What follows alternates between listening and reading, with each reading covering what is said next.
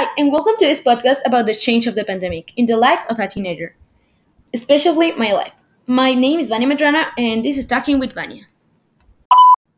We all tired of the pandemic. Doesn't matter if you have 5, 16, 42, or even 72 years. We are sick of the pandemic. We can do anything from the essential things like going to school or the super, or the extra activities like going to the movie theater or a party with friends without the mask.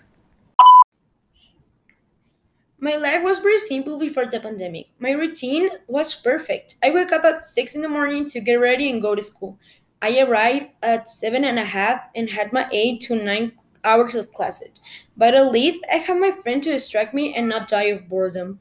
Later, I ate at school until 4:30 to enter to my extracurriculum classes, swimming, volleyball, and music. Except if it was swimming those days, they pick me up early to that was my routine 5 days a week for years. But then in my 12 everything changed for bad.